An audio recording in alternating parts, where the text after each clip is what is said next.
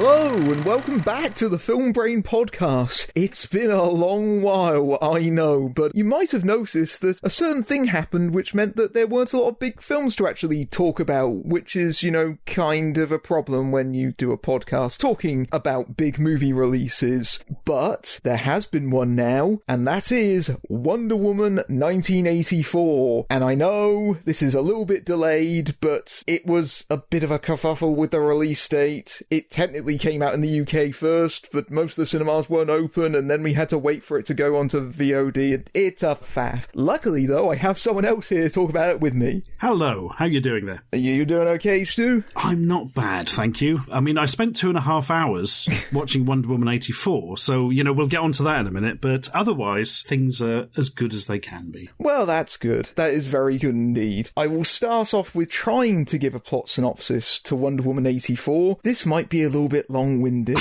Yeah, I've got my pillow here. Wake us when you're done. Yeah.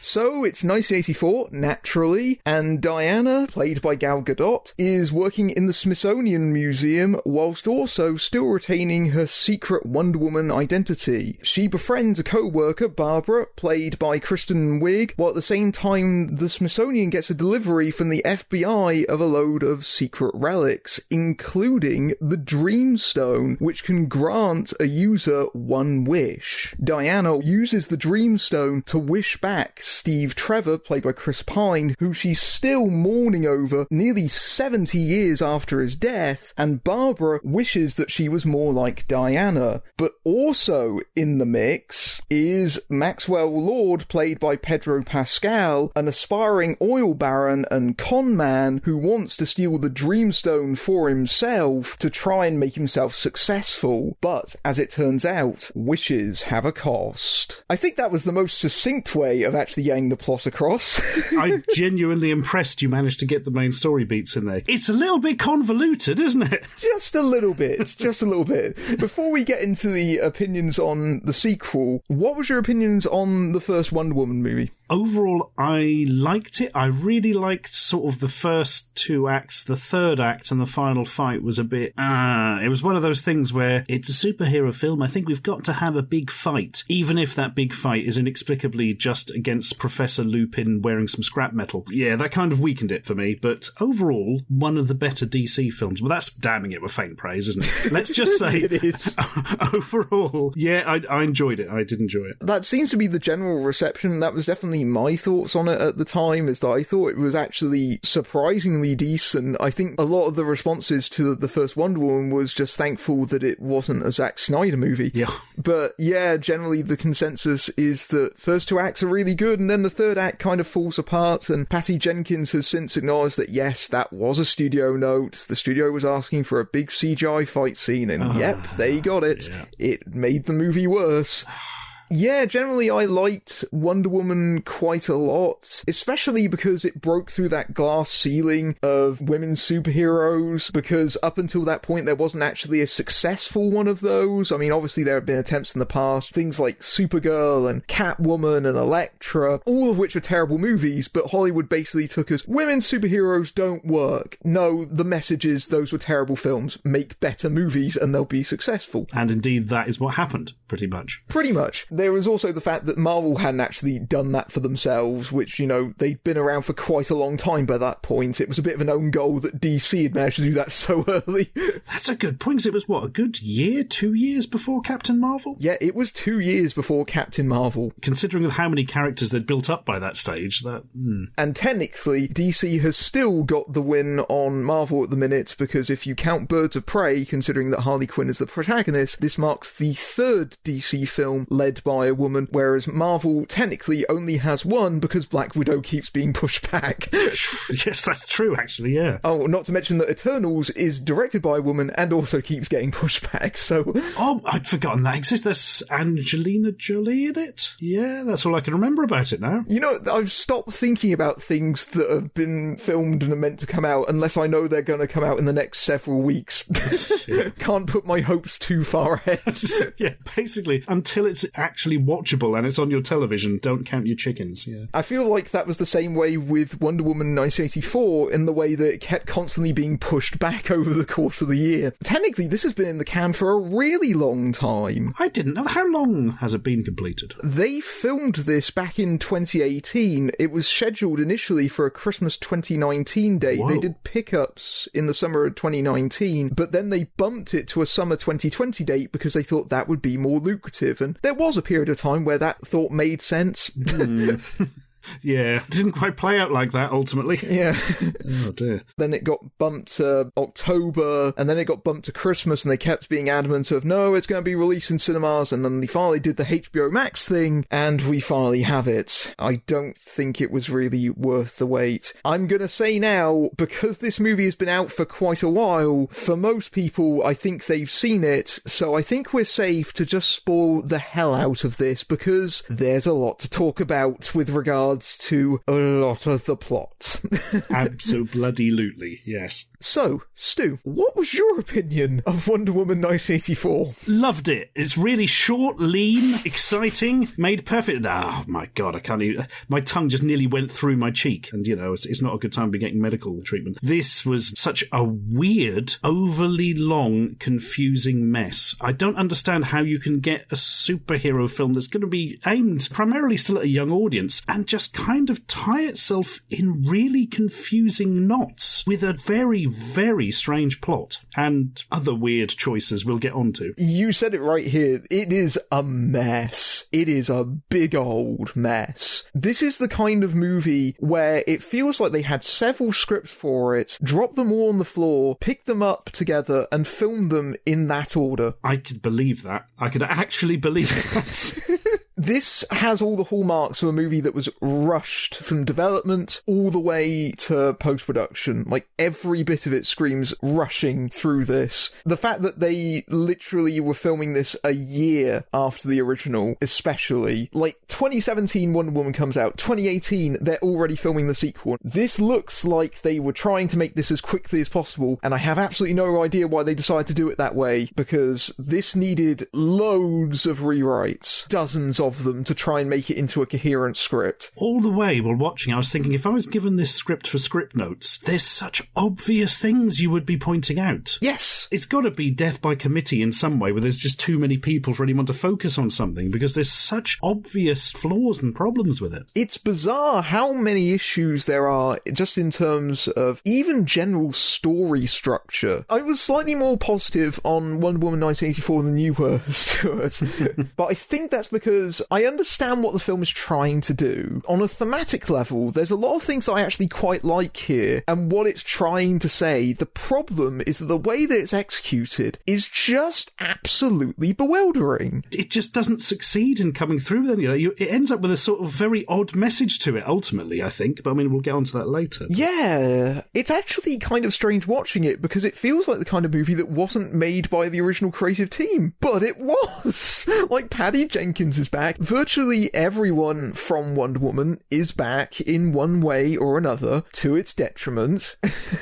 Yeah. And yet, it feels like a very different movie with so many problems that weren't there the first time, and the problems that were in the original are exacerbated tenfold. I mean, it's actually one of those movies where I genuinely can't figure out how to untie this knot first, because talking about one thing will bring up a million other things that are problems. This is exactly right. So I've got my notes I wrote during the film, and I would put them in some sort of order. I haven't, because I can't order it, because it's all like this absolute knotted circuitous pretzel of everything feeding into everything else's problems, really. Oh, it's such an odd one, man. Such an odd one. What is really baffling about the way the storytelling in Wonder Woman 1984, so many people that have commented on the movie have ended up getting knotted in the plotting themselves. themselves. There are so many details being thrown on screen that people aren't actually managing to register them. And I think, again, we'll get onto this in a minute, I suppose. It's hard to structure, isn't it? But there are certain parts, sort of major drivers of the story, which just don't seem to be explained at all, and just sort of confusing. I mean, a good example of this is apparently Red Letter Media had to add a second video because they were getting plot points wrong. Oh my God! I've heard they've watched a few films in their time as well, Bloody hell. It's saying something when well-established critics on the internet are having problems digesting the movie, let alone the average viewer. Is some of that down to the fact it's quite hard to maintain focus on some of it because it gets so meandering and odd, It is a very, very long movie. It is so long that I think I actually paused it at several points to get up to use the loo and various other things, and so it felt like the movie went on for about 72 years. I had to pause it at several points as I was watching it with my girlfriend, and she said, "Oh, stop it, sorry, I must have missed something in the plot. Why is this doing this?" And I'm like, no, you haven't missed it. It wasn't in the film. There's no explanation being given. So, what? I don't know either. So I thought it was odd, so I haven't left the room yet. I felt like I'd missed something. I'm like, yeah, this is seriously not your problem, Oh, dear. But, we'll get onto that at the relevant parts. I think the best way to start is literally with the start of the movie, with the sequence on Themyscira with young Diana in some sort of Colosseum event. Yeah, like their sort of incredibly boisterous Olympic event where they go around and they're on horseback and they shoot bows and arrows, like in Brave, actually. There's an example. And all sorts of jumping about and total Wipeout style frippery. Yeah, which goes on for a very, very long time. Yes, it does. Setting a pattern for much of the rest of the film, it goes on at least 2, maybe 3 times as long as it really should do. Yeah, absolutely. It could have been a short sequence. Basically, all you need to know is Diana as a child tries to cheat and they really come down and go, nope, no cheating. Cheating is bad. Nothing good comes of lies. You could have probably done it in 5 minutes. The reason this sequence exists on a narrative level is to establish this theme of truth, not cheating your way into victory. It establishes the armor that is worn by Diana at the end of the movie, because that's there in the statue, and also this idea of, the truth is beautiful, and yet it comes at the end of this very, very long sequence where most people would have probably tuned out those details. It is just a lot of leapy, acrobaty CGI, and then a quick moral at the end, and away we go. And otherwise is almost entirely superfluous to the rest of the movie that follows. Yeah, unfortunately, again, that's true. Well, if you miss the fact that there's a statue in the background with the armour on, and you miss the platitude at the end, then, yeah, you're not going to get much out of that sequence the rest of the film, are you? Only 2 things are actually set up in that sequence, which goes on for almost 10 minutes. I speculate the only reason that sequence exists is to get Robin Wright and Connie Nielsen back in the movie. Afterwards, they're not in it, obviously, because they're back in Themyscira, and obviously Diana can never go back to Themyscira. But, we gotta throw that in there and get them back because they were in the first movie. One of them died as well, so obviously that's our get out of jail free card. That's true, yep. This is gonna have to be set beforehand, or we ain't getting them back. First time the sequel plays that card, not the last time.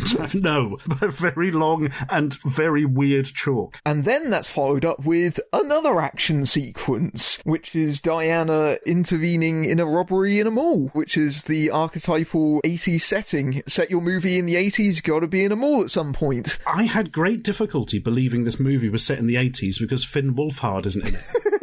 I don't think you can legally make any sort of television show or film without him in and set it in the 80s. But they did it, so hats off to him, yeah. It doesn't have a Stranger Things vibe to it, so that's slightly refreshing about its take on the 80s. That's a very good point, actually. That it doesn't try and rip off Stranger Things like every bloody thing else has been doing recently, It's somewhat sad to say that this opening sequence in the mall is actually the best action sequence in the movie. Absolutely, by a fairly long chalk, I'd have said. At least it's relatively clearly staged, actually quite colourful, feels like it's set in the 80s, reintroduces us to Diana properly, probably could have been the opening sequence of the movie without really losing anything. Yeah, and you would have gained a much more exciting opening. In the grand scheme of things, again, doesn't really serve too much of a plot purpose because I think the Dreamstone is peripherally related to what's going on, but very vaguely. So, yeah, it's there, basically, but yeah. Something I really liked about this sequence that they did, you've got a set of horrible typical burglar robber types, and they're all proper arseholes or this kind of thing. But then one of them panics, doesn't want to go back to prison, and takes a very small child, like 6 years old or something, hostage, this young girl. And the other robbers are really genuinely quite horrified by it. They've got a line, they'll go and they'll threaten people and they'll shoot guns in the air and they'll threaten, but they won't sort of hurt a child. And this one doing it kind of throws them, and you see them looking genuinely upset and panicked by it. And I thought that's a really nice little touch, because you've just given some depth to some very minor characters in a really quick and satisfying way. Yeah. More of that in films, please, people. As many people have noted about Wonder Woman 1984, there is a very obvious influence from the Christopher Reeve, Richard Donner Superman movies, and that's most clearly apparent in the reintroduction to Diana, which feels like a sequence out of one of those movies. And I mean that in a positive way. I liked the sort of sunny optimism of the Donner Superman movies. I will say, to 84's credit, the fact that it is that kind of earnest, that it's not afraid to be a little bit goofy and sincere, I would rank that as being a positive overall. I wish it had that energy more consistently and applied that to its message,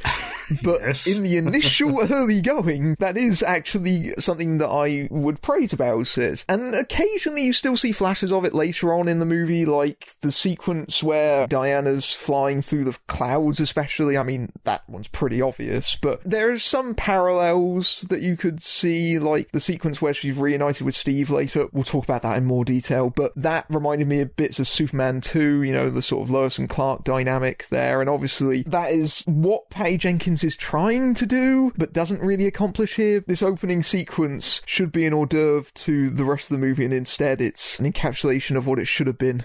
Yeah, absolutely. You've got this, as you say, very Superman-y vibe, in that basically what Diana's been doing is kind of a Superman job. She's been looking out for trouble and then leaping in and solving it with heroics, and there's nothing wrong with that, especially when it's nicely staged, The only detail that annoyed me in it was a very fleeting one where she takes out the security cameras. Oh yes, with her tiara thing, yeah. Yes, because apparently she's still trying to be secretive with the Wonder Woman persona, which is... why? The fact that she has no mask doesn't help that, I mean, it doesn't make a lot of sense, because it's 1984, people have cameras. That's exactly it. Plus, you can smash these analog security cameras on the CCTV, but they've still been recording it onto videotape, probably. Yes. And people will have seen your face beforehand. I'd imagine the only reason that's there is to keep some semblance of continuity with how she was portrayed in Justice League as some kind of weird hermit. Oh, yes. Yeah, because nobody hosts... Yeah, is she with you? I thought she was with you. Yeah, she's just totally unheard of, isn't she? So yeah, she's completely unheard of and apparently has not intervened since World War One. That's something that the sequel kind of skirts over. Didn't really make much of an effort during World War Two, did you, Diana?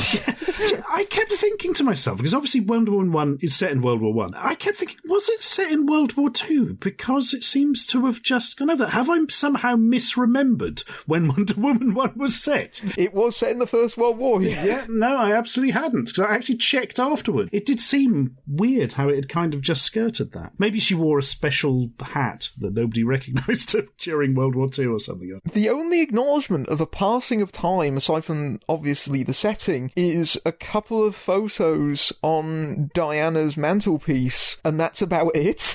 Like, what has she been doing? The movie never really comes up with an answer. You've had 40 years. What have you been up to? Sitting in an office and cataloguing antiquities. And literally, Diana's character has been apparently static since the end of Wonder Woman. Yet she's been pining for Chris Pine, ho ho ho, forever. Yes. For literally 40... No, wait... 50 years. No, wait, 70 years. Oh, my God. Yeah, 60, 70 years. Oh. She's been mourning for Steve Trevor. Bloody hell. I mean, I get it. People are not moaning about this because they're not comprehending the concept of grief, but that's a lifetime. Diana has literally spent a lifetime being miserable and isolating herself. It doesn't seem like she's a particularly gregarious person at the Smithsonian. No, absolutely. She doesn't seem like she interacts with anyone, doesn't seem to talk to anyone, leads this exceptionally lonely existence. That's very odd, especially considering that her characterization in the first movie was so sunny and optimistic and, yeah, a little bit naive, but she seems to have lost most of that this time out, which means that Gal Gadot has very little to actually play. This is one of those films where the main character doesn't really drive the plot a lot. There's a lot of reacting to this, that and the other and getting caught up in things. It would have been nice for her to have, pushed forward a bit and made things happen as a character, have a bit more engagement like that. As you say, she's got really dour since the death of old Chris Pine and Steve Trevor. I don't know, she's lost her gumption a bit, although we see the really cool sequence at the start where she's stopping crimes. I don't know, it just doesn't gel with itself, I don't think. And the fact that she's not this sort of powerful person in her own life means that the storyline with Kristen Wiig doesn't work from the outset. Oh man, whoa. Are we going to get into Kristen Wiig now, or are we going to go in a bit later? Yeah, that was my segue, that was my... You see, we can't even work out which bit of the film to do first. It's such a tangled knot of gumph. So, yeah, Kristen Wiig's character. It's one of these things, they make a big point of setting her up and then just kind of forget about her. Yeah. It's really odd. I mean, it's her first day at the new job and all this stuff, which to me seemed kind of unnecessary. Wouldn't it have worked better if she'd actually been there a while? Because the whole point of her character is everybody overlooks her and thinks she's a twit and all this kind of stuff. Exactly the same thought. This really would work better, first of all, if she was established as being there for quite some time, and secondly, if she actually had a long-term relationship with Diana, because in the movie, she befriends her in the space of a day before she makes her wish to be her. Yes. Which makes no sense. I've just met this cool person, I wish I was them. Thank you, bye. And it's such a heavy setup, and everything moves so quickly, and then it's like, oh, well, that's probably the end of that. She can come back a couple of times. Yeah, maybe. Ostensibly, she's one of the main villains of this movie, and Cheetah, as a character, is one of the big Wonder Woman villains. Absolutely. And yet, it feels like she's been bolted onto the movie, and maybe she has been. I think it was the case of what they wanted to do with Pedro Pascal's Max Lord. You couldn't shoehorn a big fight into the end, because he's not that kind of character, and it would have ended up feeling like the fight at the end of Wonder Woman 1. Maybe they were trying to avoid that, but then you end up with this thing that just doesn't really work, does it? No, and also, because Diana is not much of a roaring personality, you just wonder where Barbara's got that from. Just, yeah. She goes to lunch with her, and she spends most of it talking about her dead boyfriend. And, yeah. Thanks, Diana. You've really cheered me up. Tell me again how your boyfriend died. Brilliant. I mean, her arc is kind of... So she's joining the museum, and everyone thinks she's a twit and nobody remembers who she is. She wishes, using the wishing stone accidentally, of course, because she doesn't know it's a wishing stone then, to be like Diana, which obviously gives her the super strength and stuff, which she doesn't realise Diana has, so that becomes a surprise to her. Which furthermore doesn't make any sense, because if she doesn't know that she has powers, why would she wish to be her? The stone knows. Yes. It's all very odd, isn't it? And she also gets some sort of massive boost of confidence. Yeah, that's exactly it. Yeah, big old confidence boost from it as well. And suddenly everybody's engaged by her and fancies her and thinks she's great and all that. And she's superhumanly strong, blah, blah, blah. But it's got the old monkey's paw thing, which they reference several times in the film, where each wish has like a negative consequence, although it's a little bit airy-fairy as to how that works and what some of those are. Her thing is she kind of loses her humanity. She was quite a caring person beforehand, and then she doesn't give a shit as she gets some strength. But that kind of felt like more like a personality flaw of hers than a negative consequence of the magic wish, really. Again, I kind of understand what they were trying to do with that, but it doesn't really land. I mean, it's odd because this arc with Cheetah is the most straightforward in the movie. It's literally things that we've seen in other comic book movies, not necessarily good ones. I mean, it's very similar to Electro's origin in Amazing Spider-Man 2, notably. Ooh, at least this film's better than that. Well, maybe. I don't know. This is a fairly straightforward arc, and yet the movie doesn't actually know how to implement it properly, which is so weird. Like, even the most straightforward of the story beats, it doesn't know how to do. And I don't understand how that's happened. Here's the thing. The Dreamstone, it gives her lots and lots of male attention, which is a very odd way of going about it to begin with. I wouldn't say very feminist-themed way of going about it. She suddenly is very attractive and gets objectified by every man she meets. Okay. Yes. Yeah, good. Brilliant. Just what she wanted from a wish, I'm sure. Yes. But also, so even before she makes the wish, there's a bit where she goes through the park, again, to show her caring personality. She gives food to a homeless person, and then she gets attacked by a man in the park, and Diana comes to her rescue. And I thought that scene was very weird. That was the first scene where I went, something's very wrong with this movie. Barbara's struggling with this guy, and Diana shows up out of completely nowhere in a space of a cut, fends the guy off, offers self-defense classes, and then just strolls off. Just strolls off after a friend was assaulted. Yeah, literally just leaves her there. Just wants to, oh, anyway, that's that then, bye. What the... And how does she appear there? How does she know? Has she got some sort of Superman sense thing going on that hasn't been established? I have no idea. Yeah, has she been stalking Barbara since they left? Like, oh my God. It doesn't make a lot of sense. I think that's the only answer. Oh my God, I hadn't thought of that. Well, that's... Pops in to help her and then just trundles off. Like, no one would act like that. That's such a bizarre scripting decision. Like, why have her just walk off like that? I mean, I know that she can't be around for the scene where Barbara uses the Dreamstone, but just have her take her to the Smithsonian and then walk off. The great thing is with... And I mean the absolute opposite of great, sorry, I was being very sarcastic there, about the arc of the cheetah. So you get this build-up, exactly as we've described, obviously. Oh, and then she's getting all the attention, oh, she's strong, and then you see her being overly vicious, and it's like, oh, well, you know, she's losing her humanity or something. That's pretty much it. She then buggers off, turns up for a fight later, and then apparently off-camera transforms into one of the Jellicle cats, and comes back at the end for another big fight. It's so rushed and badly structured. Barbara's heel turn is that the guy that tries to attack her in the park shows up again, and then she retaliates against him in a really vicious way, and the movie presents this as a bad thing, even though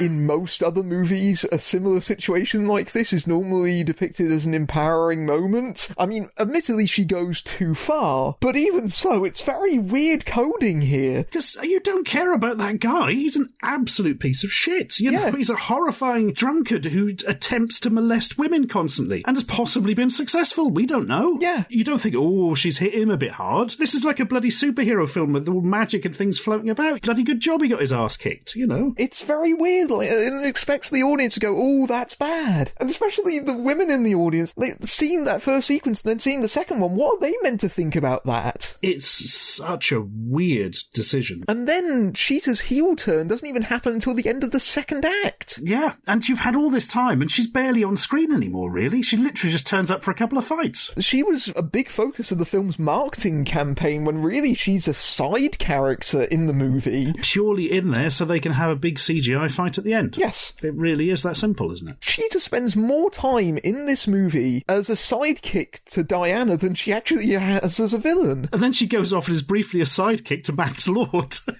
And now I'm really empowered. I don't need you anymore, Diana. I'll be a sidekick to this other person instead. Raise your sights a bit. Maybe you could do your own thing. Imagine that. Yeah, they have the confrontation in the White House, and again, we'll get to that bit later because there's a lot of problems with that. Fucking hell, yeah. But then she goes to Maxwell Lord and goes, I want to be an apex predator. I don't want to be Diana anymore. And then she's normal for a little bit, and then just shows up full Cheetah, like no transformation, nothing. Yeah. One scene she was normal, next she's completely transformed. Like, what? Yeah, she's literally one of the Jellicle cats out of cats, and no transformation is shown, as you said, which is such a weird thing, because even if it's a quick thing, that's the pivotal point of the characters. You see them going, rah, and turning it physically into what they're becoming as a character. But no, happens off camera. She just turns up, looks like a weird cat in silhouette, and Diana immediately recognises her somehow. Did you pick up on this very weird detail the first time that Cheetah and Diana meet back at the Smithsonian, because Diana's wearing cheetah print shoes? Cheetah print shoes, yeah. That was their foreshadowing. And they're ridiculously ugly Bet Lynch shoes that Diana wouldn't be wearing anyway. You know? It's just so odd. She may as well have just turned up in an old Ford Capri with leopard sprint seats or something. Ugh. But yeah, once she turns into the cheetah, you can clearly tell that the filmmakers were like, yeah, we're gonna have this on screen for the minimum amount of time possible. No clear shots of it. Even when it's in a medium shot, it's so dark you can hardly see it. It doesn't look very good to begin with. The close-ups are weak because her face is odd. It's just kind of Kristen Wiig with some very simple makeup on that doesn't really look like a cat. It's really odd, actually. It does look very odd. It's so obvious that they're not trying to give you any clear shots of it whatsoever. Like, they're embarrassed of it. And it registers. Like, I felt embarrassed. Especially because it pops up out of nowhere. Tell you something else that popped up out of nowhere. I really hope I missed something, but I don't think I did. At the end of the climactic super CGI fight of Wonder Woman versus Rum Tum Tugger or whatever, she's got her under the water and she deliberately electrocutes them because Wonder Woman is immune to electricity? Is that a thing? I don't know. It wasn't established. Was it in the first film or this? Because she's like, oh, I'm sorry, I've got to do this to you, Barbara Cheetah person, and electrocutes them, and there's like zzz, and then obviously Cheetah is incapacitated by it, but she's fine. You're like, well, why? How? You kind of need to have established this at some point. That seems like a very quick note of they were originally going to kill her off, and then they just kind of backed out of it. Yeah, that's a possibility. G.I. Joe the movie all over again. Even though that character has technically been a cheater for approximately 2 minutes of screen time and may never be able to be again. Yes, entirely true, yeah. You could say, well, all right, Diana's super, so she's immune to electricity and the cheetah isn't. But in that case, how come the cheetah's as fast and resilient and as strong, or even stronger? It doesn't make any sense to me why Wonder Woman is immune and she isn't. You could have probably done that with a line of dialogue or something, but there's nothing in there. Editor Matthew here cutting into the podcast to say that apparently Wonder Woman does actually have some immunity to electricity, or at least according to the sources that I read, although apparently it doesn't actually come from the gods. Apparently in classic comic book lore there is an issue where she fought against Dr. Psycho, who tried to fry her in an electroatomizer, but inadvertently made her resilient to electricity, so apparently that's where that power comes from. I don't know if that's movie canon or not, but I'll leave that for you to decide. Anyway, back to your regularly scheduled podcast. It's so awkwardly staged. I mean, a lot of that sequence is very awkwardly staged. I mean, the fact that you have two combatants who both arrive wearing alternate costumes that they didn't have in their previous scenes. Yeah. Here's something else I couldn't get, right? I felt like this is, I don't know, a re-edit or a rewrite or something. It just doesn't hold together. When Diana's got these big wings on her armoured suit that she uses to protect herself from the cheetah, and previously, like, a big hero of the Amazons had, like, protected themselves from the whole world with it, and you see thousands of people going against them. But Cheetah can actually rip it open, which is why, you know, obviously, oh, she's so powerful, you know. But then there's this weird scene of, I describe it like Wonder Woman shrugs off the wings, but then the camera zooms out and there's all this impressive music like, oh, she's done something amazing, oh, she's got her mojo back or something like. But that didn't happen. She'd already got her mojo back in a previous scene. I don't understand what that is. Why did they make that out to be a big thing, that she was throwing away some of her armour? I guess the shot looks really cool. Yes, it did. I mean, I was more puzzled that she showed up with it in the first place, because they obviously have the setup, and then they have the reminder because it's in her closet. Oh, yeah, in a slightly clunky fashion. Yeah. Gee, what's this armour over here? Oh, that's my super armour. Oh, thank you. Continue scene, you know. But then she just magically has it at the payoff. Like, she just suddenly shows up with it, even though we've shown her flying over in her regular costume. It's so weird. It's like the whole bunch of scenes were missing, even though they weren't. There's a lot of the film like that, and it's so long. Why is it like that? No, I'm not going to start thinking like that, because therein madness lies. Craig. Oh, man. So, shall we get on to Maxwell Lord? I guess we can talk about Maxwell Lord if we're talking about the villains. So, flavour of the month, Pedro Pascal as Maxwell Lord, who actually, I quite liked his performance in this. I think he's kind of great, isn't he? He really is. He chews the scenery in exactly the right amount in exactly the right ways. He's chewing the scenery, but he's also strangely touching at the same time. It's a really nice performance, actually. Probably I wouldn't have said it's my favourite thing about the film. That's probably the action sequence at the start, actually. And because of how meandering and odd his arc is, yeah, it's harder to say. But interesting character. I wish they could have done more with it. No, I'd not done more. Just done something with it that made more sense. Let's go for that. Yes, something more coherent, I think, is probably the best way of describing that. Absolutely, absolutely. So I think Maxwell Lord embodies, I think, one of the big weights on this sequel, in that it feels like it has to be a response to the sort of culture and politics of the 80s, but also responding to our current political cycle, because obviously Maxwell Lord is very obviously meant to be a Trump commentary. Very plainly stated, the way that he's flashing around his riches, even though his businesses are falling apart and things like that. He's promoting the ideal of himself as being this great businessman villain, and it's all kind of this facade. And in fact, all he really does is go on television and project an image and a brand, and yeah, it's not subtle about it, put it that way. It's very explicitly stated, Yeah. as is many of the direct political commentaries in the movie, again to its detriment. Even though he is meant to be a Trump caricature, the movie, I think, still has empathy for him, which I think is at least one of the areas that is carried over from the first movie. I think that the way that it views Maxwell Lord with, I guess, sympathy to a certain extent, because it could have been very easy to just make this a one-note Trump caricature and just have that as your villain, but instead they've actually given him more than that, but in a way which feels awkward given the characterization, which seems to fluctuate and shift from scene to scene. This is the thing, isn't it? I mean, I did really like the fact they tried to flesh it out and have him be a proper character and not just, oh, he's some corporate arsehole. He's not just John Lithgow from Santa Claus the movie. Yeah. You know, he's got something more to him. But as you say, he does feel like a different character between bloody scenes. It's all very odd. It's particularly true whenever they have to push out his son Alistair on the screen. Yeah, his son, who he loves and seems to be mostly motivated by... Well, early on, he seems to be mostly motivated by making the son proud, but then they kind of have this flashback sequence that kind of undoes that bit. But he genuinely loves his son. Doesn't always treat him that great, but the son is incredibly important to him. Yes. Which comes into play in the ending. But you would think, given that element, they would make that more prominent, and instead, the son kind of pops up sporadically through the movie, and in the middle act only pops up once. I think it's a disease he had, and Kristen Wiig caught it, because the same thing happened to her character. Yes. So, yeah. Oh no, I've caught the disease that makes me appear in the film only when absolutely needed for a scene. Yeah. It's unfortunate because that sort of father-son dynamic is obviously meant to be key to the character, it's meant to be driving him, and yet the movie forgets that thread, like it forgets so many threads throughout the running time. I've got to pick out a particular early Maxwell Lord moment, because it's so goddamn weird, right? He gets the wishing stone, manages basically to steal it from Barbara, because it's in her office, and he puts it on his desk, and immediately wishes he was the stone. Now, at this point, I just looked away from the television at my girlfriend, who had already turned towards me and was like, what? Could you not have worded that a bit more carefully, mate? Especially because it's a stone made by an evil god that has deliberately bad consequences to the wishes. You could have just turned into a rock and the film would have been over.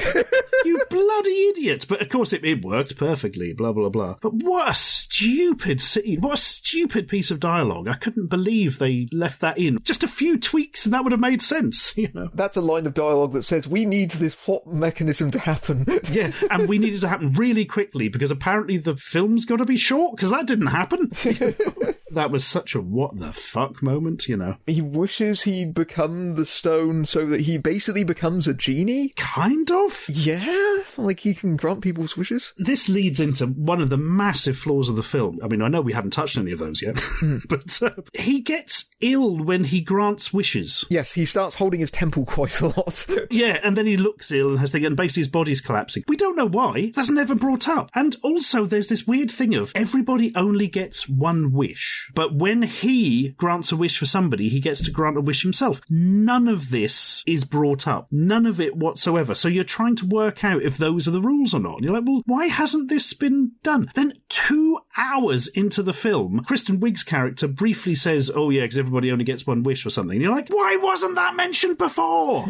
Why have we been sitting here having to try and piece that together from the weird crap that's going on? Why is he getting ill? There's an old fairy tale, could be a Brothers Grimm thing actually, I forget, called The Wishing Skin, and it's about somebody who finds this skin that's made of wishes and will grant your wishes. And the first thing he does is wishes it sticks to him and becomes part of him so that nobody else can use it or take it off him. But then, every time he uses a wish, it gets smaller because it's made of wishes. So he gets smaller as well, and he starts shrinking basically every time he makes a wish. It's kind of like that, except they never establish it. The thing about him becoming sort of diseased from the rock, it would make more sense if, I don't know, the rock kind of chipped away if people made wishes or something like that, or at least, you know, had some kind of internal continuity. But instead, it's like they couldn't figure out a bad thing to happen because he wished that he was the genie, essentially. So, yeah, this is probably my main problem with the film, because Maxwell Lord is a massive character in it. It's almost like he's the main character of the film, other than Wonder Woman. He certainly drives more of the narrative. Oh, yeah, absolutely. So it's almost like Max Lord, the movie, you know. But what is he trying to do? What is his plan?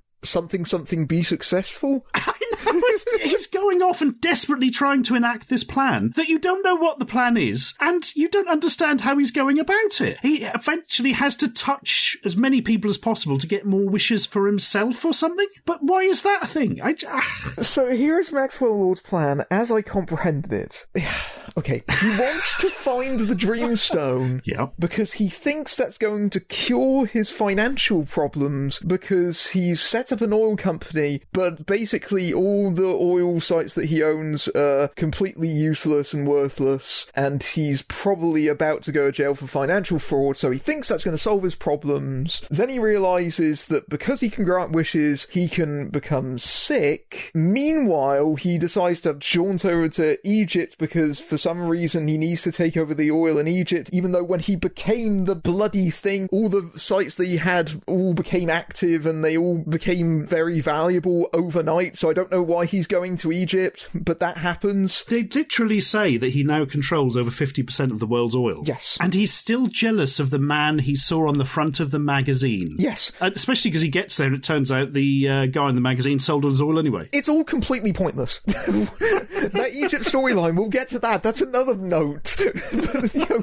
So there's that. But of course it's making him sick. And then Max notices that the world is getting worse. So he goes to the president and finds out that the president has some sort of scheme that can transmit around the world on every single device using satellites, because something technology. And then Maxwell Lord manages to convince him to do that, and then he's going to take over the broadcast and have people make wishes because he thinks that will make him better, even though people making wishes made it doesn't make any sense whatsoever. What the hell is this?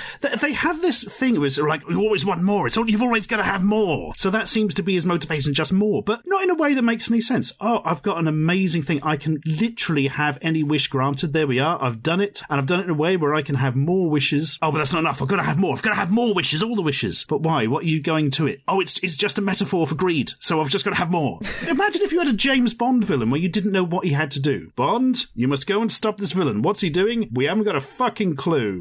He's just doing weird stuff. Like, go and stop him. What? Oh, it's just such a problem that arguably the biggest character in the bloody film, because he overshadows Wonder Woman, you don't know what he's doing or why he's doing it. No, there's no clear sense of objective to anything that Maxwell Lord does, aside from maybe the first act. After that point, who knows what he's actually trying to do at any given moment? Who knows what's actually motivating him, aside from the plot needs to get him here? You're absolutely right, actually. He makes perfect sense up until the end of Act 1. He wants to get the stone, then he wants to use the stone to get so-and-so. As soon as he's done that, it's just like, what? Time to ride the crazy train.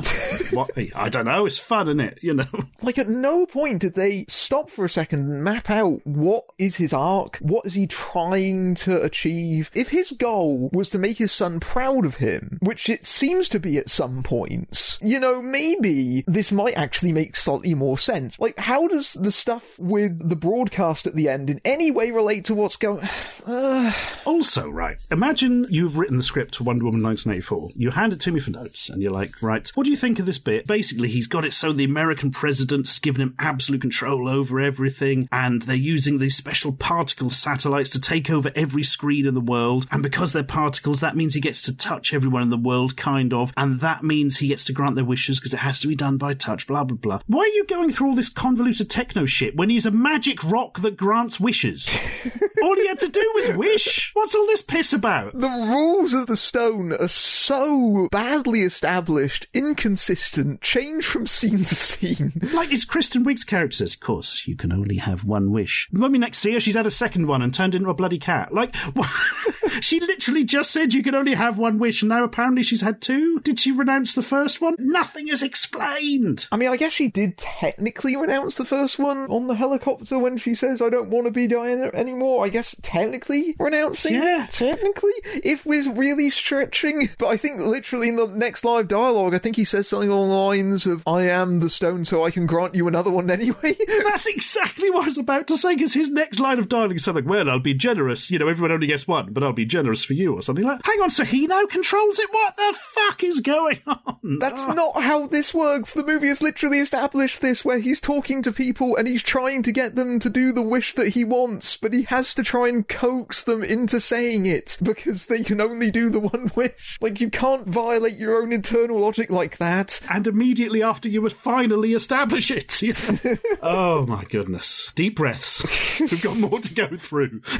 But while we're on the subject of Maxwell Lord, I suppose we might as well talk about the film's massively misguided Egypt subplot. Oh my goodness. It feels like it was made in the 80s, some of it at least, especially the imagery. This has been widely critiqued for obvious reasons. It was particularly critiqued in Slate. Roxana Haddadi's article, Wonder Woman's Middle Eastern stereotype should have stayed in the 1980s, which draws comparisons to the Indiana Jones films, specifically Temple of Doom, and how in trying to replicate the feel of the old serials, they also ended up incorporating some of their racism as well. Yeah, Wonder Woman 1984's problems also stem from the fact that it's homaging stuff from the 80s, but also bringing back stuff that we'd rather have left behind in the 80s. Yes, I think that puts it very nicely. So the movie obviously wants to be a political commentary, and obviously is trying to look at the world, but then it has this incredibly backwards geopolitics when it comes to the Middle Eastern view of the world. That Slate article goes extensively into just how wrong it is, especially with the representation of people from Egypt, which is much closer to people from Saudi Arabia. Was that what they originally wrote in the script, and then they just changed it to Egypt? So this whole sequence is completely unnecessary in the grand scheme of things, because Maxwell Lord, he wants to buy this guy's oil reserves, but he's already sold it off to the Saudis. It turns out there's no reason for him to actually go there in the first place, but he grants the guy's wish anyway, and he wishes that Egypt was divided by a great big wall. Boy, that's subtle. I wonder what they're commentating on there. It's so subtle, I'm going to have to speak to a professor of history to explain it to me. Yeah. Look, I get it. We're not saying it's bad that Wonder Woman 1984 is explicitly political and commentating on the world. In fact, far be it. That's exactly the movie that I want. The problem is that it's saying it in the most clumsy, reckless way possible, especially when it's in relation to everything to do with this subplot. I forgot to mention the bit where Steve and Diana go into the Smithsonian and steal a jet to go to Egypt. Because apparently World War I pilots can pilot jet planes that are fully fueled.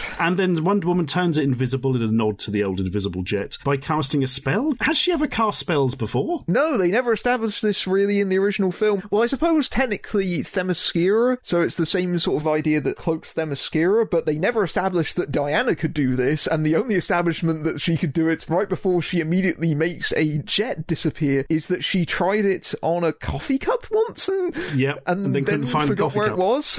Which is a nice gag, but I mean, it doesn't help the setup, you know. I have got to say, of course, as weird as that invisible jet scene is, it's better than having an actual invisible jet, which is one of the most ridiculous things in DC Comics and always just looks crazy like comedy relief whenever used. But all the same, yeah, they do that and then they fly over to Egypt. I mean, can you get from America to Egypt on one tank of fighter plane fuel? I have no idea. I don't know about that, but what I will say, them travelling there, they take such a long time to do that. Like, they fly the jet and then they're taking a taxi ride. They never show you where they land the jets, I'll just point that out. That's completely glossed over. Another one of those weird, abrupt jump cuts in structure, which is odd, because apparently Patty Jenkins doesn't film movies with deleted scenes. Like, there's no kind of interstitial material. What? That really surprised me. I was expecting there to be like half an hour of deleted scenes on the Blu-ray or something. Yeah, it feels like a movie that has loads and loads of deleted scenes and is just edited poorly, but no, I guess it's just written and structured this badly.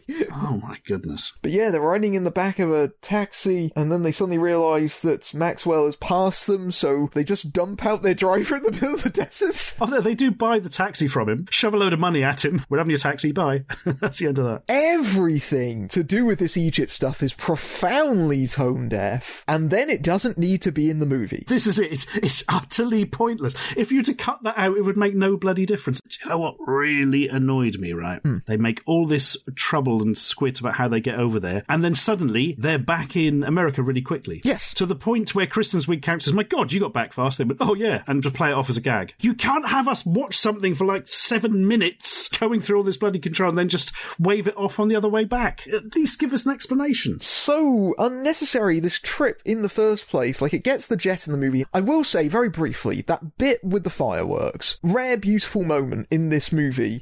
Genuinely gorgeous moment. Yep, especially when they go above the clouds. Yes. And you see, it's just really well done. But it has nothing to do with the rest of the movie. Again, it has no bearing on the rest of the movie. It's a long cul-de-sac, and if they just got rid of it, it would make the movie considerably shorter. The only time it's acknowledged after it happens is they keep cutting back to the guy that Maxwell made the deal with in shots that feel like he's in another universe. I'm glad that wasn't just me. It felt like they'd edited in bits of a different film or something. Yeah, really awkward shoehorned cutaway shots. Like, they suddenly remembered that character exists and probably should be in the climax in some way. I would seriously be interested if you could just get a file of this film and edit it. Could you just remove that whole sequence and then the couple of callbacks later, and would it still flow exactly the same? I won't say make sense, because there's other things that stop it making sense. It does seem that cut and dried. It's that pointless. The only plot-relevant thing that I can think of that happens in that scene that isn't established at any other point in the movie is it's the only moment where Diana and Maxwell, during the midst of that action sequence, she asks for the Rock back and he goes, I can't, I'm the Rock. Yes, that's true. That's the one bit you get out of it, yep. And some proper confirmation that she's losing her powers. Yes. That's the other one, because she struggles with the lock earlier. That's more explicitly seen in the White House sequence, so again, you could easily lose that. Oh yeah, you could actually, couldn't you? Yes. Because you had a bit of setup beforehand. Yeah, you totally could. Good God. So if you just have a quick bit of Maxwell sending her a postcard saying, I'm the Rock now, okay, thanks, bye. There we are, you've done it. It could literally be replaced with an equivalent sequence of Maxwell visiting one of his oil sites or visiting an oil baron in the States. There wouldn't be any need for this location hopping, all the time spent on that. If it's just there to facilitate this action sequence, why couldn't it just be set anywhere?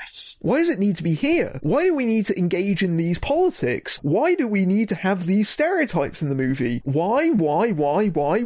It's another one of those, why did you do it this way movie? Why did you pick the hard way? It goes back to what you said. It's like pages from another film or another version of the film. Very odd. This whole Egypt section is about 20 minutes of the movie that doesn't need to be there, and the movie is bogged down constantly by things that don't really need to be there. Like the two opening sequences. I had to stop and pause the movie at the end of that second action sequence. It was 18 minutes into the running time of a 2.5-hour movie, and the plot hadn't actually started yet. Generally, the good rule of thumb is that a movie should start its plot engine in about the first 10 minutes. Something should have happened quite significant. It doesn't have to lay out all the plot right away, but, you know, feels like it's got started at that point. But no, it's about 45 minutes before even Chris Pine shows up. Yes, I suppose we're going to have to get onto Chris Pine and Steve Trevor now, aren't we? Yes, Steve Trevor. This is a really spicy meatball. It's really... So, I think probably the biggest bone of contention is the way they brought Steve Trevor back. Obviously, Steve died at the end of the first movie, and that was key to Diana's character, and she wishes for him to be back. And, you know, not a terrible way of working the actor back into the movie. What I will say, though, is that it did unintentionally remind me of Highlander 2. Oh my God. I'm not saying that Wonder Woman 1984 is Highlander 2 The Quickening, but it's exactly the same thing as Christopher Lambert asking for Sean Connery to come back, so they invent the way for him to come back.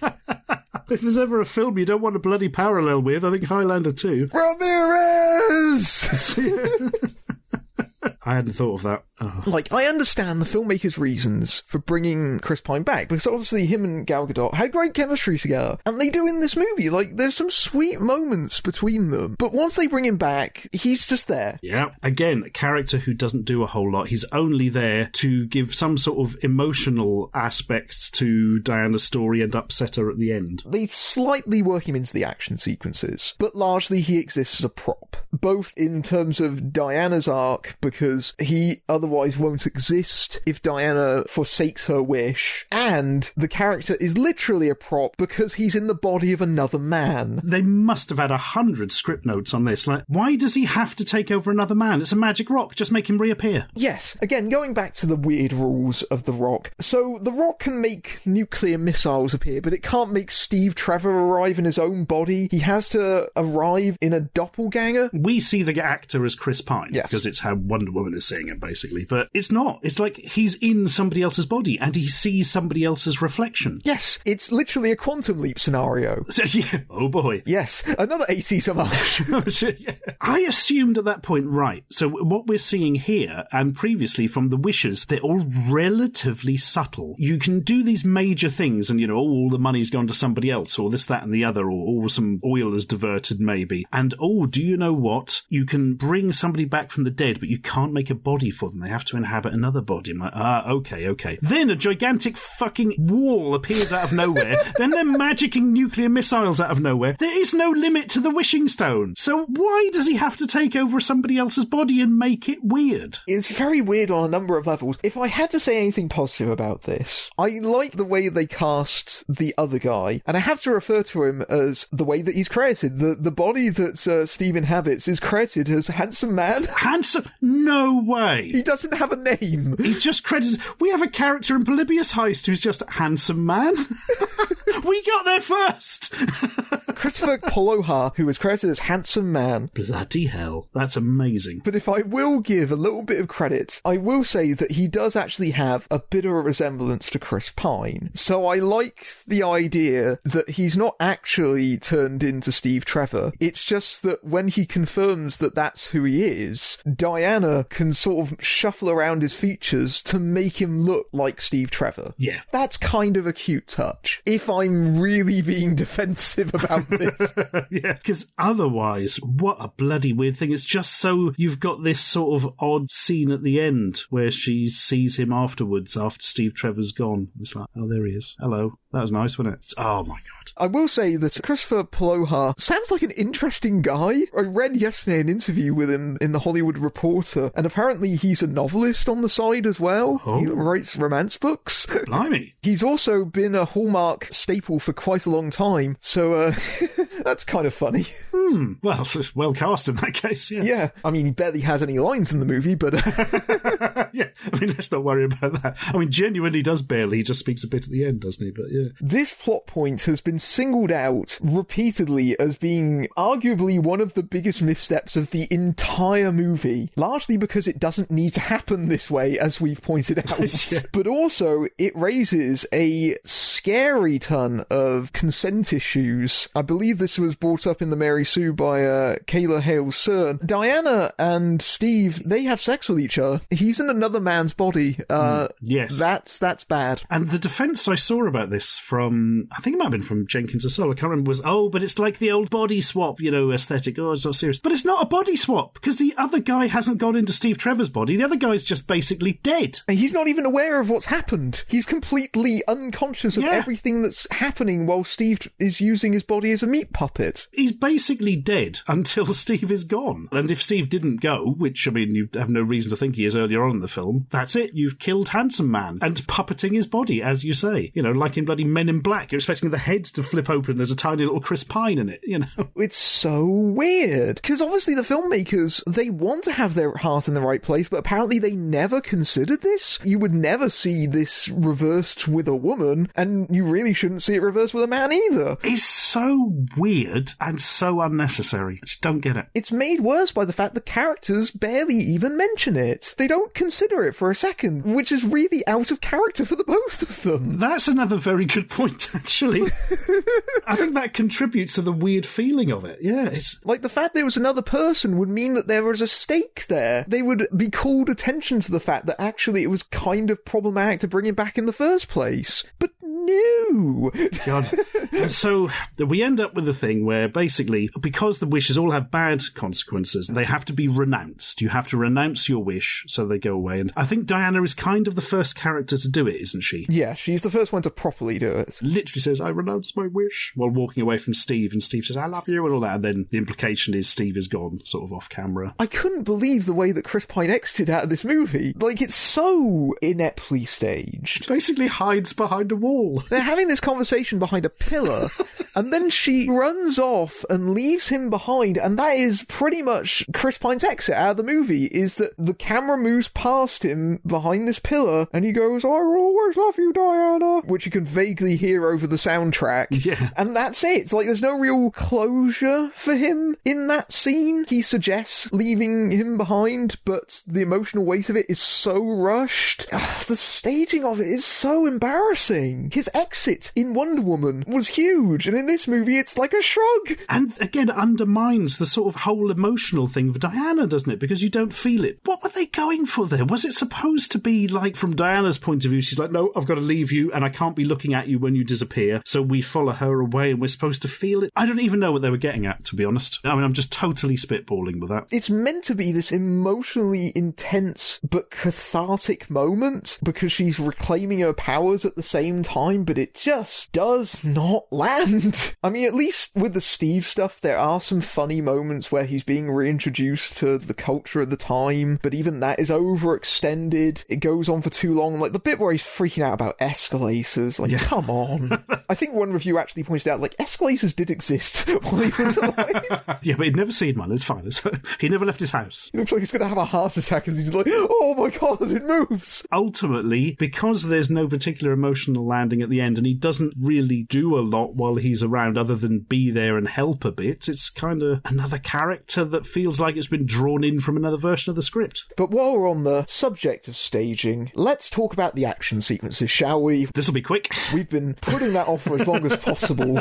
The first one's really nice, as we said. The others, a bit of a mess. They don't really land, and there's not actually that much bloody action, to be honest, for what is a superhero film. No. There's a lot of talking. Yes, it's a 2.5 hour, $200 million movie with only 5 or 6 action sequences spaced out across its running time. And I'm not saying that a movie has to be filled to the brim with action. I don't mind characters talking, but at the same time, the action sequences, when they do arrive, are embarrassingly bad. Did it for you, as it did for me, feel like everyone was worse than the last? Yes. Good. Wasn't just me. I don't think I've actually seen that in a comic book movie since the first Guillermo del Toro Hellboy.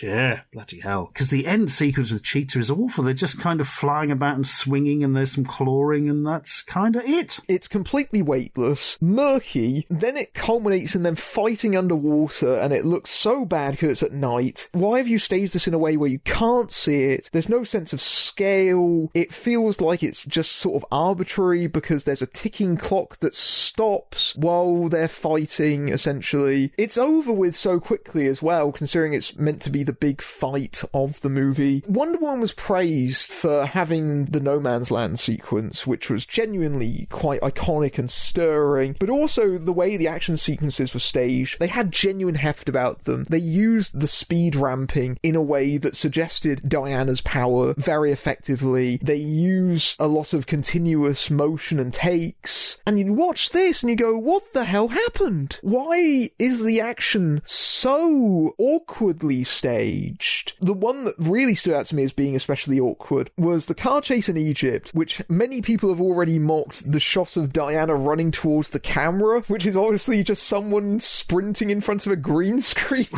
That was not the most impressive action sequence I've seen in a superhero film, and that is the biggest underestimate you will ever hear. That car chase, I couldn't follow what was going on in it because of the way it was awkwardly cut and staged. My main memory of that was right near the end of the sequence. I suddenly realised that there were about 3 times as many cars as I thought there were. Which is always a good thing to think of in a car chase. So, yeah. Oh, there's loads more. What, did we see them out? Did we? Oh, it's over now. The spatial geography of the action scenes is completely messed up. There's no way of establishing where things are actually happening in relation to each other. There's too much going on half the time. They all feel weirdly overcrowded and undercooked, but the White House sequence, which again, Dawn of Debt, Superman 2, that sequence is really awkward in so many different ways. The bit where Diana deflects the bullet off her wrist and stops Max with the vase looks genuinely like an outtake, like it looks like a rehearsal.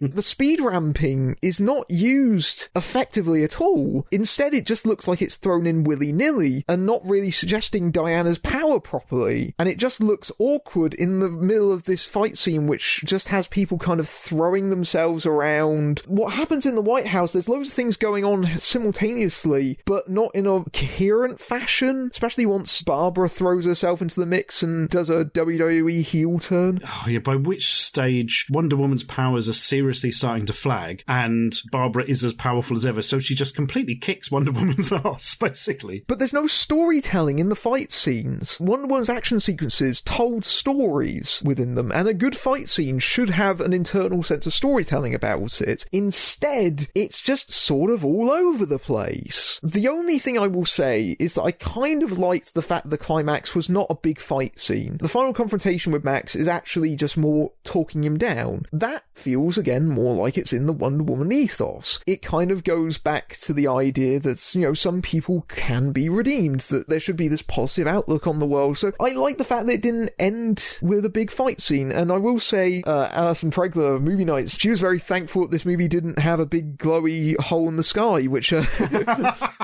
It's the only thing it was missing. They had a little glowy platform in a room. That's completely different. So much of this movie is weirdly, almost indifferently staged and directed. I couldn't actually believe that Patty Jenkins was this sloppy this time out. It's very strange. Even the way that dialogue scenes are handled, the way that characters are spaced within them, but especially as a directorial issue, the pacing! Good God, the pacing! It's a long film with a lot of talking, and the talking doesn't even bloody explain what's going on. Then it'll suddenly ramp up into, of course, your high-energy action film, and then suddenly you're back down to just slowly travelling and chatting and...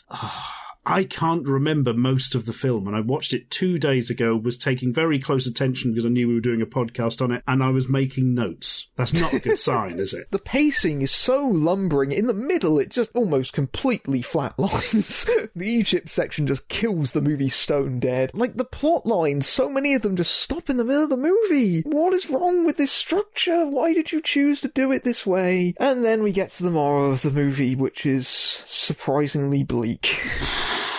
Yeah, I mean, that's an odd thing. So, I mean, the setup at the end feels so weirdly unsatisfying as well, because you've managed to convince Max Lord to stop being a big shit because of his son and stuff, so he does. But by this time, everybody in the world has had a wish, pretty much. And all because of the negative consequences, but also because of the wishes potentially being negative in and of themselves. Everything is going to shit. There's literally an imminent nuclear war, like the bloody thermonuclear missiles are in the air, flying over and about to hit. Some old guy's been given a farm he can't take care of. There's an interesting plot point for you. There's a bizarre sequence where a character out of EastEnders and an Irishman... I knew you were going to mention this. I was about to.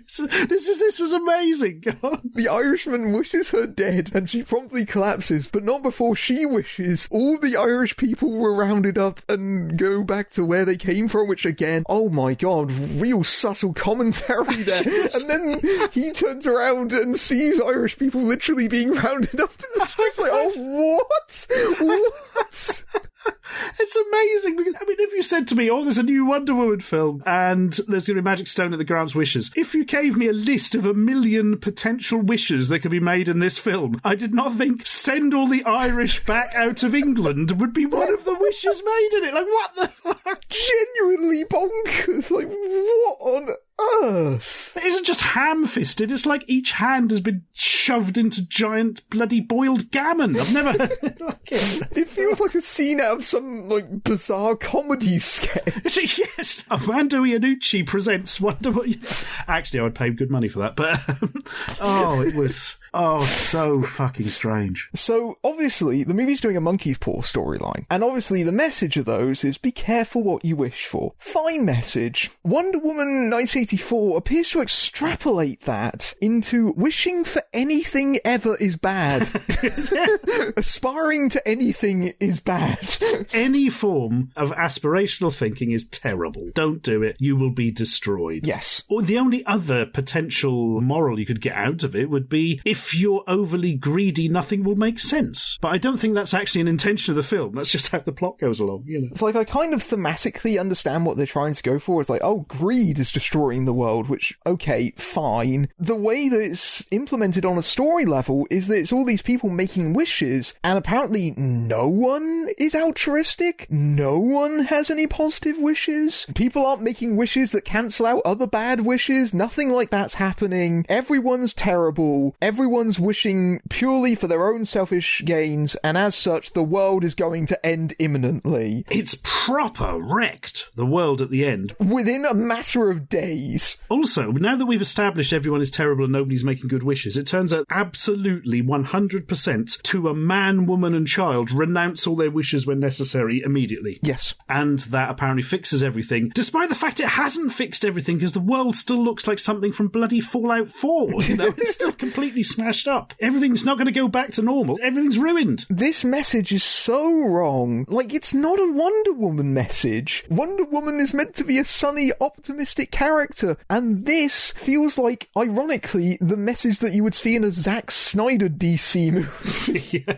they've accidentally snidered themselves. It is genuinely bewildering to say that The Dark Knight has a sunnier view of humanity than a Wonder Woman movie. Like the bit with the ferry ships. Yeah? That was a more positive outcome and view on humanity than what's presented in the climax of this movie. People shouldn't have anything because people are terrible. It's more like a moral at the end of episode of Black Mirror or something, not Wonder Woman, you know. There is something a bit Black Mirror-esque about the whole setup of him being on every TV screen in the world, including in the middle of London, which definitely weren't electronic screens at that point. Yes. I also know this is a ridiculously nerdy thing to spot, but at one stage where he's taken over the televisions and they're all glitching slightly because of the signal, whatever, they show a digital glitch and not an analog glitch, which would have been static. That kind of tiny thing just annoys me for no reason, but that's me being very nerdy, because obviously weren't a whole lot of digital screens around in 1984. Well, you know, details. Or digital signals would be more relevant, wouldn't it? But yeah, oh my God. And I don't think we're misinterpreting that message either. No. Were they trying to say something else and it just got so sort of lost up in how ham-fisted the whole thing is? I don't know. Wonder Woman literally turns towards the camera and says it. Yeah, that's true.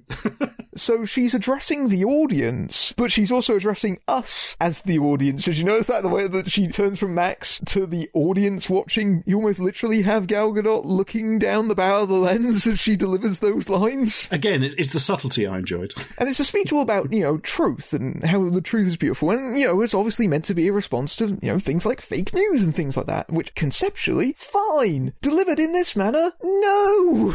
She says, oh, the world is beautiful, the world is great, and you go, well, yeah, it's great for some people, but that's not how the world works. It's a strangely kind of naive way of thinking. Yes, the world is beautiful in some respects, but there's also genuine hardship and oppression. You know, the 80s were quite bad in a lot of respects because, you know, HIV, Cold War, numerous other things.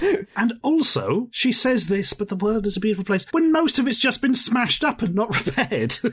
The world is in a complete mess, physically, at the end of the film, but apparently that's fine. Diana's speech at the end of the film is meant to be an inspiring, uplifting message, and it feels like a misguided Twitter thread. Which again takes us back to the Cairo sequence, but let's not dwell on that. Oh my God. Also, one final note. Can I say that not wishing for things to be better is also a terrible message to send out in this present moment, right now? Oh, yeah. I know, obviously, the filmmakers didn't have a crystal ball and knew that their film was going to be released in this specific moment, but I feel like this is the worst possible time for this message in any recent point in human history. It really is, isn't it? Yeah, I mean, I appreciate that's accidental, but it's still not a good message at any time, is it? It really isn't. Oh, and the bloody cameo at the end. Oh yeah, we didn't mention Linda Carter at the end of it. Yeah. That was at least one minor bright light in that ending. That felt very ham-fisted to me as well, to be honest. I was quite excited to see, that's quite a nice idea, etc., but it's so kind of on the nose, and I don't know, maybe I was just annoyed from the rest of the film, to be fair. It didn't quite land for me. You reached a level of terminal annoyance. Yeah, that was it. Even Linda Carter couldn't bring me round. That's how bad it was. So, how would you rank this among the DC movies? I'm not sure I've seen all the DC movies. I haven't seen Aquaman, because I'd just totally tuned out of the whole DC thing by then after watching bloody Justice League. When even that wasn't as bad as Batman vs Superman, but I mean, well, I can't comment on Aquaman, having not seen it, but this for me goes in definitely, obviously, below the first Wonder Woman. Yeah. It's definitely above Suicide Squad and Batman vs Superman. Do you know, I think it goes in below Man of Steel, and I really didn't like Man of Steel. This is just making me think how bad most of these DC films have been, actually. I mean, Birds of Prey is above that, and then, where would you rank it? I would definitely rank it on the low end. If we're holding sort of Wonder Woman, the first one, and Shazam as being the sort of high benchmarks. Yes, I would agree with that. Yep. I would put Birds of Prey after that. Yep. Begrudgingly, I'd probably put Joker there after that. Yeah? I don't know, Joker in this, I'm kind of umming and ahhing, but at least Joker is more successful in what it's trying to do, and more people seem to like it. Yeah. I would probably put this below Joker, but above Man of Steel and the rest. I'm thinking I would probably have this below Man of Steel, and as I say, I really didn't like Man of Steel, but at least it's coherent in its storytelling mostly, or at least less incoherent than this. Yeah. Mind you, there wasn't anything I particularly liked in Man of Steel, and I did like some parts of it. I mean, you know, as we said, the intro or the early fight and that kind of stuff. So it's hard, really, isn't it? Especially because I was thinking going in, I was like, surely this is one of the better ones, isn't it? I mean, it's, you know, it's guff, but and then you start thinking of what the other ones are like, and you're like, oh dear. It's a body of work, these DC films, isn't it? It really is. You know what? Wonder Woman 1984 is the movie we were afraid we were going to get when Wonder Woman arrived. Yes! That's exactly right. That's the tagline for the review. Print, send it to press. That's perfect. My God. I mean, it's interesting seeing the response to this film and the way that it's played out, especially because obviously most of us in the UK have had to wait to see it. And so seeing it from a distance has been very strange because the initial reviews for this movie were very positive. What? I think it was fresh on Rotten Tomatoes, like certified fresh somewhere in the 80s and 90s. And then reviews started coming out around the time it came out on HBO Max, and they started to get a bit more negative. And now it's actually rotten. It's about 57% last time I looked. Bloody hell. And the consensus, I was trying to work out what the consensus was because it was all over the map. Like some people I was seeing really rave about it, and then I was seeing other reviews going, this has loads and loads of problems and issues, and oh my God, how did it go so badly? And I go, I don't know what to think anymore. Yet looking at it right at this second, it's 60%. Oh, it's just managed to claw its way back into being fresh. That is literally the minimum for fresh, isn't it? Yeah, and I think that's being generous. I mean, I can understand why those initial reviews were so positive. Frankly, after the year we've had, we were looking forward to this movie. We were like, okay, there's got to be one big budget blockbuster after stink burgers like Artemis Fowl and Mulan that might actually be worth waiting for. And then it's just completely leaden and dead on arrival. What I will say, I have learnt to be very cynical of initial reviews, because initial reviews can always be a little bit swayed. Now, I'm not saying this to play into stupid DC Marvel tribalism, Rotten Tomatoes has paid off and things like that. No, that's stupid. What I'm saying is when people see a movie early, they see it with a completely different mindset because they're seeing it first, so they're excited, and they're obviously going to be a lot more forgiving in that circumstance. There's also a reason why a lot of early screenings of movies, they do that at sort of fan events, so they can get fans on Twitter to rave about the movie who, again, are excited because they're getting to see something early. I'm reminded of how the early reviews of Pirates of the Caribbean 5 was super positive because the first time anyone had seen that movie was at a Pirates of the Caribbean fan event. Ah, I didn't know that. So that's the sort of tricks they use on sort of Twitter and that. And I'm not saying that those people didn't enjoy the movie, because they did, but they're viewing it with a different mindset. So normally, the more sober takes do take longer to come in. People have to bear that in mind. They have to always kind of just take those initial reactions with a pinch of salt, because a lot of people just aren't looking at it with the kind of critical mindset. They're looking at it with a sort of, we're excited to be here, and that changes the way that you're viewing things. That being said, though, I've watched things that I've been excited for and then been completely deflated by them.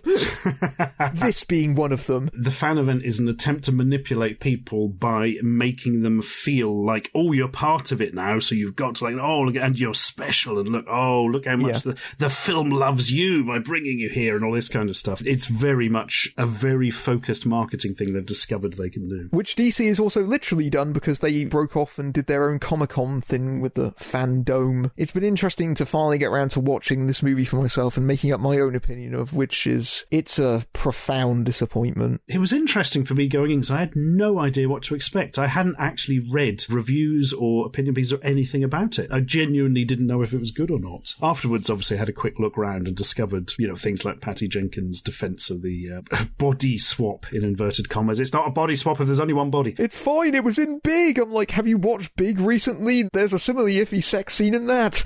No, in Big, he doesn't take over somebody else's body, does he? Yeah, he doesn't take over someone else's body, but she still has sex with him, even though he's a boy in a grown-up body, which is kind of messed up in its own way. Oh my God. I haven't seen that for like 35 years or something. It's a detail that most people have forgotten and then are shocked when they rewatch it. Yeah, that would certainly have happened. But like a lot of things in 80s movies, the defense of, oh, it happened in an 80s movie, not actually a defense, because you should make them better. It reminds me of when I went back and hadn't seen Overboard since I was sort of really young. Oh, you go back now and you're like, oh, this has issues, doesn't it?